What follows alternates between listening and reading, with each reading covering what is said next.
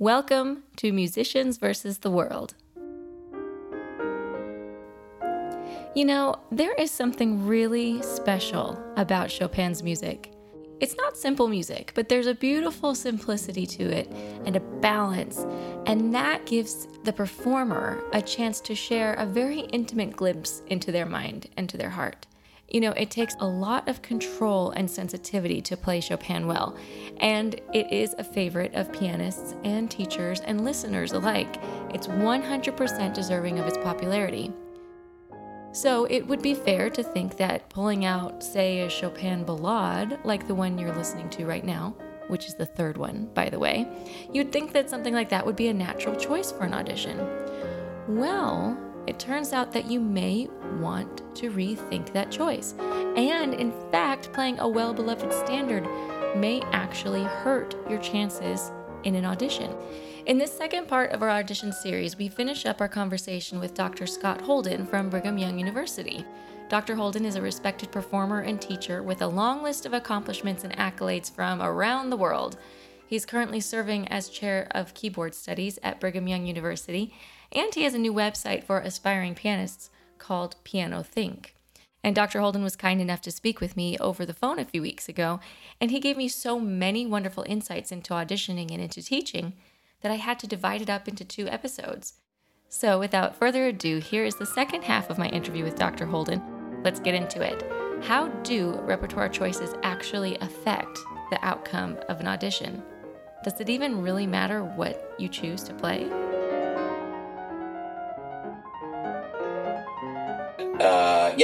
Choosing the right repertoire is essential.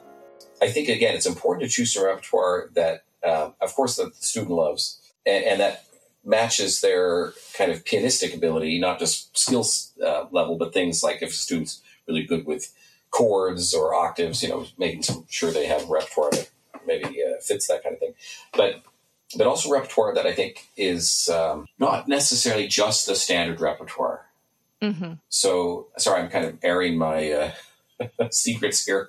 In audition day, I make a tally of all of the, just because out of curiosity, of, say, like the Bach Prelude and Fugues in B flat or the Pathétique sonatas. You hear those pieces a lot. Mm-hmm. And it's not that I'm against them, but having something that's a little bit more original, I think makes people stand out a lot. I'm not good with people's names, but I can remember what they played in auditions, especially if someone was playing a Lutoslawski etude or something that, wow. I won't remember the name, but I'll say, what about that young woman? She played the Lutoslawski. That really got my attention. But I won't necessarily say, what about the one who played the Pathétique sonata? Because that's, that means, well, which one of the 10 that we heard that day that played that piece? Gotcha. So, yeah. Of course, it depends on the quality of the performance. Yes. So, from what I'm hearing, you've said Pathétique Sonata quite a few times. So that's probably the most performed audition piece you've heard, then. Well, it gets played a lot.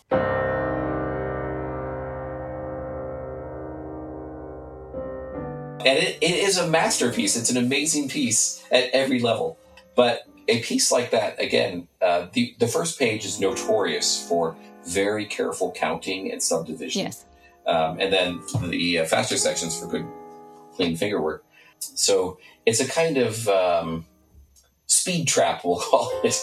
Not in the sense of going fast, but just the sense of there's a city in Utah, Wellington, Utah.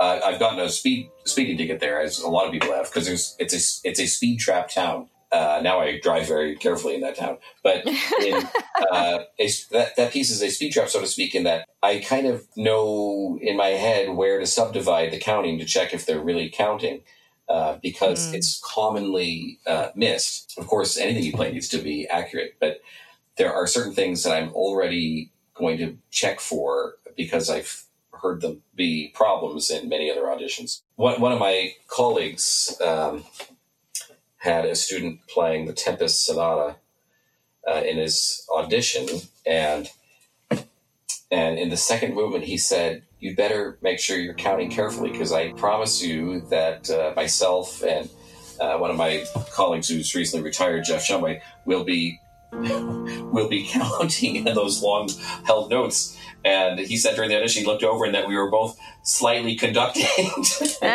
check. He knew us well. But there's certain pieces that, there'll be expectations. Absolutely. I played that sonata with Dr. Shumway, and yes. I remember that exact same thing. Yes. That is a true story. I'm not that student, but it happened to other students. Yeah.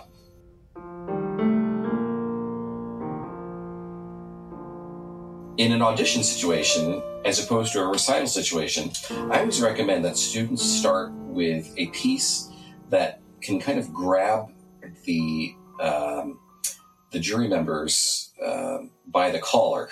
Now, in a recital, you normally kind of build to the big finish. Right.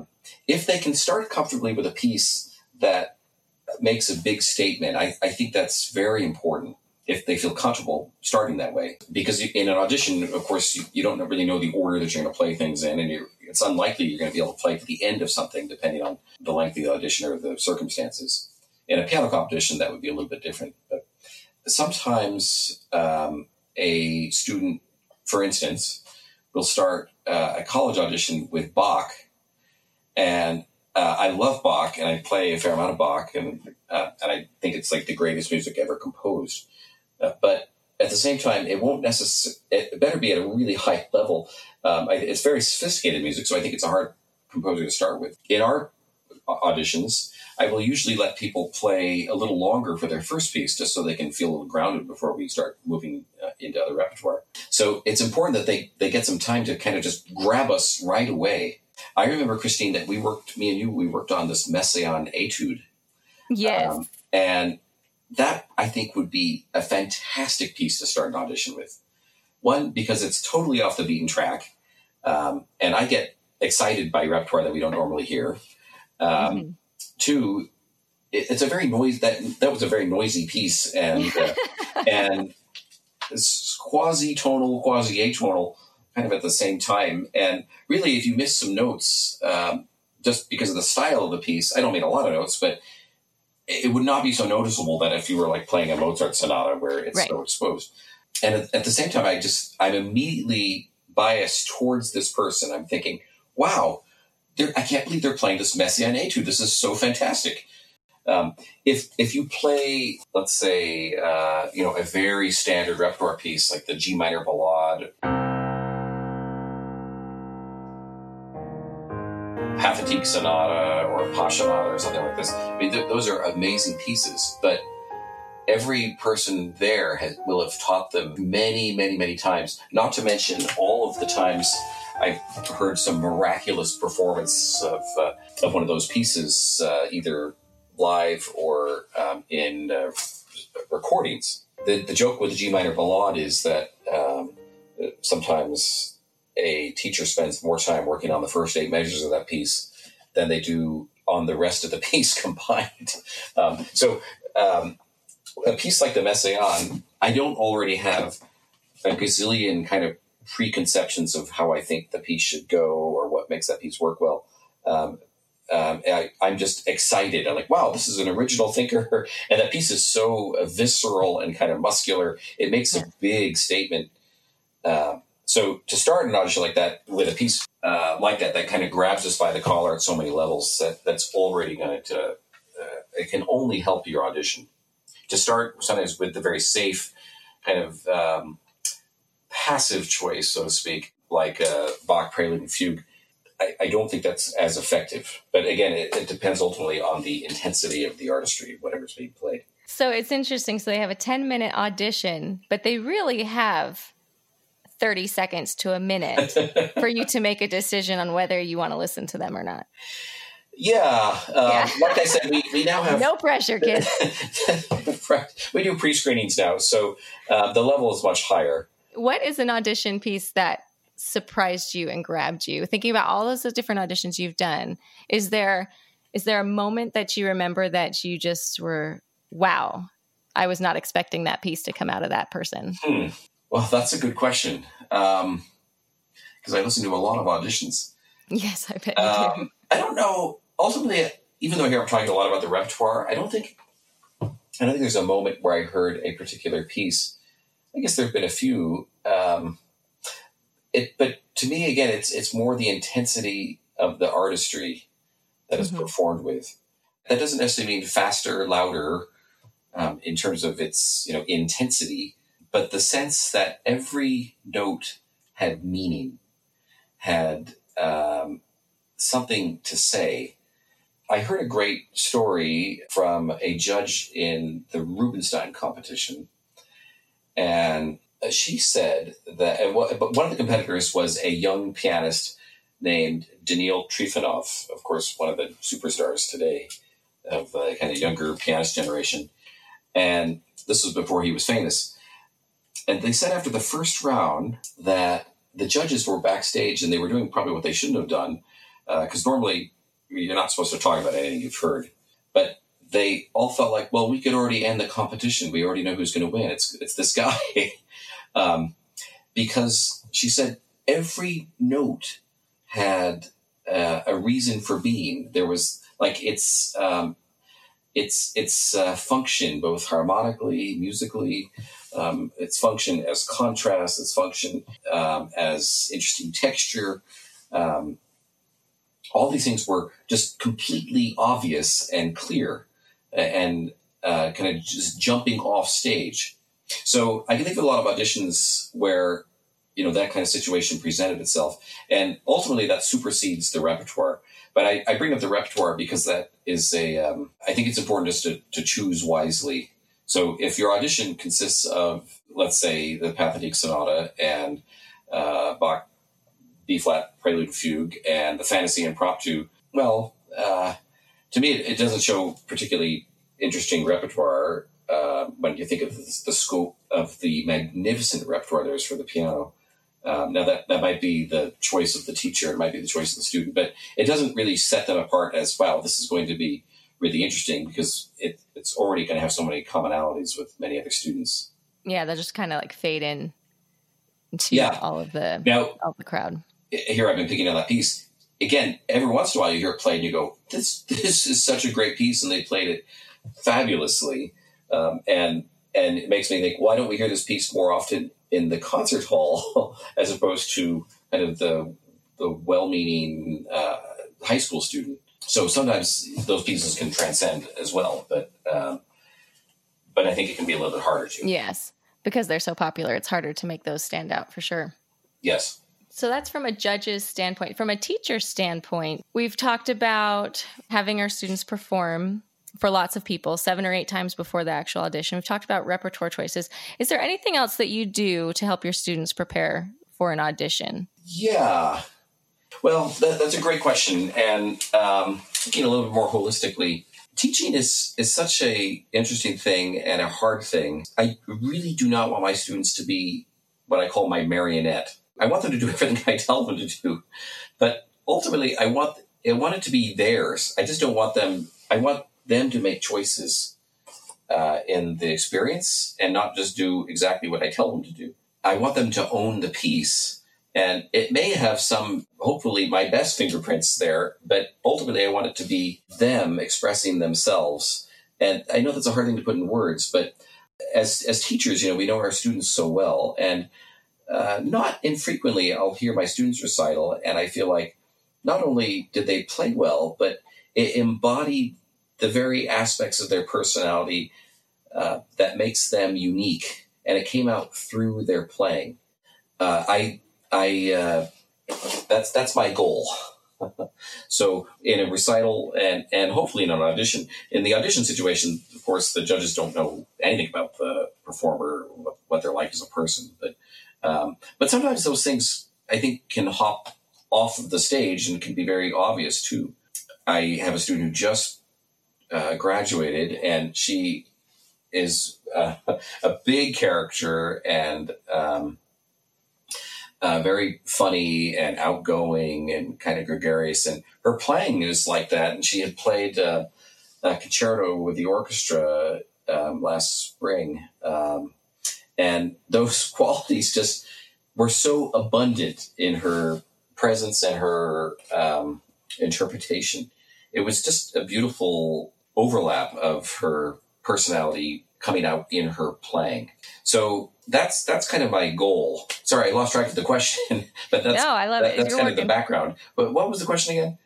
Oh, the question was, as a teacher, what you do to prepare for auditions. But I actually like what you said, though, because I think that it paints teachers as someone who empowers their students to let themselves come through. And you were talking about a gregarious student, and I think that's absolutely true for them.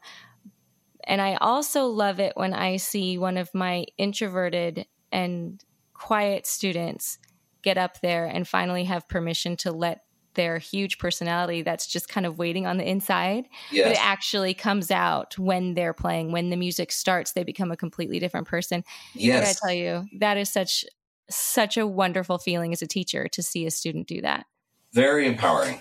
And I think as a musician, you're a little bit of an actor. You know, you're whatever character the music needs to be. And I, by nature, am actually relatively shy. But on stage, I get to be whatever the music is. Yes. So this is, empowering. I think as I'm preparing a student for an audition, usually it looks like this. There'll be pretty intense, detail-oriented things.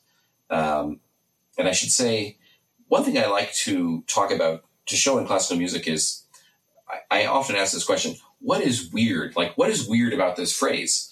And sometimes we live as a student so close to the piece, it's hard to have a larger view. Like what is weird? Oh, well, here they're completely avoiding the dominant chord that they've been setting up for, a page and a half. And sometimes a student just doesn't recognize that because they're a little too close to the situation.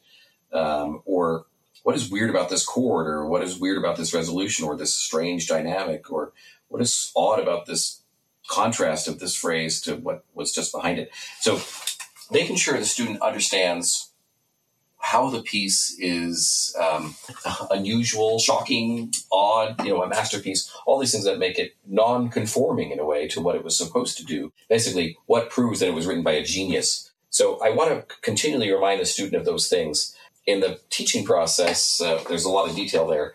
As they get very close to the audition, I tend to back up a little bit and just focus on the bigger picture as opposed to the details. Often in the last lesson or two, I will be trying to be very, very positive. Oh, this sounds so strong, or keep doing this. This will make it sound even better. So they leave on a high note and feel very, hopefully, as confident as possible.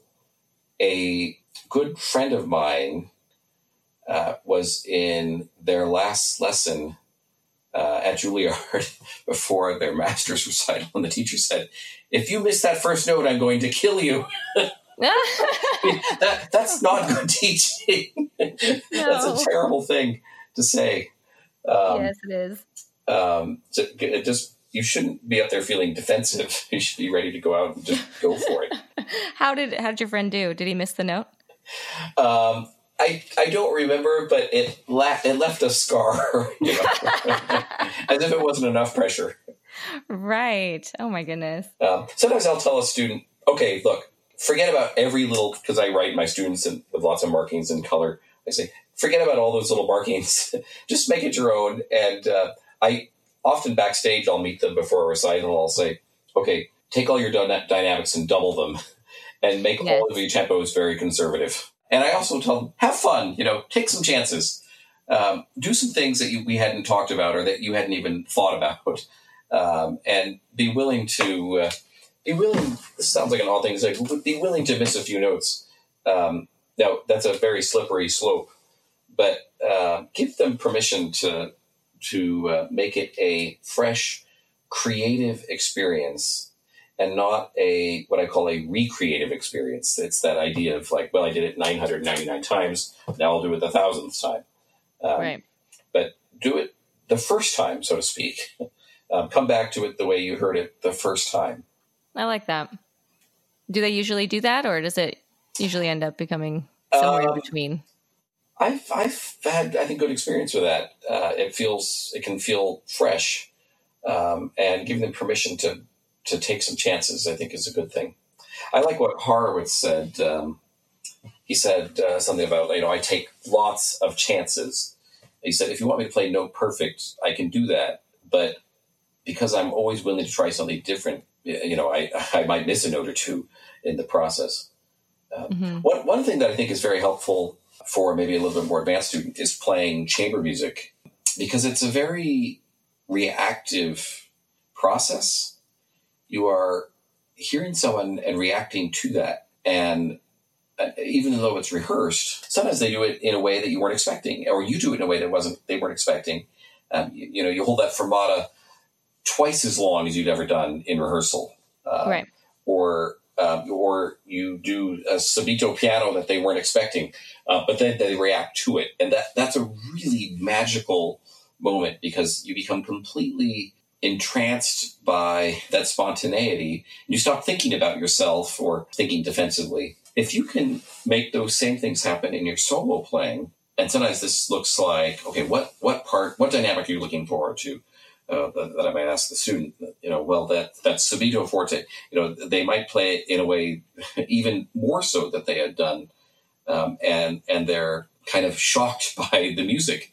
I had a student just this last night who she had just won a competition over the weekend, and she said it was such a pleasure playing on that 9-foot Steinway piano that made all of these colors possible that my own rehearsal piano, my practice piano, wouldn't do. And I had the sense that in that piece, she was kind of lost in that spontaneity of just hearing these incredible harmonies with a new kind of possibility of palettes of color or dynamic that hadn't been available to her before. That it came alive, and she returned to that kind of second naivety. And so she wasn't thinking about the judges. By the way, something else I tell the students about judges, I just always remind them, look, it's just a person just like you. And earlier this morning, they were asleep, snoring, drooling on their pillow.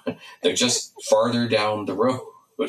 It's just some person. So I don't think they need to take them so seriously. What they need to take seriously is to match their potential that they've proven to themselves in performance. Sometimes it's good to be reminded. I was judging at a music festival in Wyoming a few years ago, and I said, boy, the students, they come and they look so serious. And my host there said, did it ever occur to you that they might be intimidated? And I thought, really? By me? They're intimidated? I'm just some guy who's drove up for the weekend to judge, And like you said, sometimes they look grumpy. It's, maybe I just didn't sleep well in the hotel. It has nothing whatsoever to do with them. So as a judge, do you find yourself cheering for them more often than not? I'm always cheering for them. I'm never not cheering for them. Always. There's never any moment that I wish them not to play well and to play their best. I totally understand how stressful it is and how much time it took. And I cheer that collectively it's taken thousands of hours to get them at that point. I cheer that that's thousands of hours less of their life spent playing video games or doing any other kind of semi-frivolous things, that they've chosen to do something that's difficult. I think it's awesome that they're there. So it's our job as adjudicators to write notes about their playing of things that could be better. But I almost wish I should make a little form letter that says these things. I'm cheering for you all the time, and send it out with my comments, so it's not just perceived as negative, because I think it's awesome that they're doing this. And that is what makes you a wonderful teacher. I'm sure you make it such a good experience for all of the students that get to play for you. I don't know. I hope so. I'm sure you do. Thank you so much for coming and talking with me today. It's so nice to talk to you, Christine, and thank you for doing this project. I think it's fabulous. Next time on Musicians versus the World. The way you get into an orchestra is you win an audition. You think auditions end with college? Well, think again if you want to play with an orchestra. Anyway, for many years, every first of the month, Brian gets up early and checks to see what the jobs are. We'll finish up our series on auditions with a conversation with Brian and Madeline Blanchard, all about life, love, family, and of course, auditions for the professional orchestral musician. Musicians vs. the World is produced by Frosted Lens Entertainment in conjunction with Smith Sound Music. This episode was produced by Russ Wilkes and edited by myself. Special thanks to Dr. Scott Holden of Brigham Young University for sharing his time and expertise with us, as well as the gorgeous music you are hearing right now. In case you are wondering, it is Chopin's Third Ballade in A-flat major. For more tutorials and words of wisdom from Dr. Holden, as well as to hear more of his recordings, check out his website, pianothink.com, and his YouTube channel, Pianothink. If you enjoyed this podcast, please subscribe so you don't miss out on any future conversations. If there's a topic that you would love to hear about, send us an email at info@frostedlens.com. We can also be found on Twitter, Facebook, Instagram, and on our Musicians vs. the World section of the Frosted Lens website. And that website is frostedlens.com.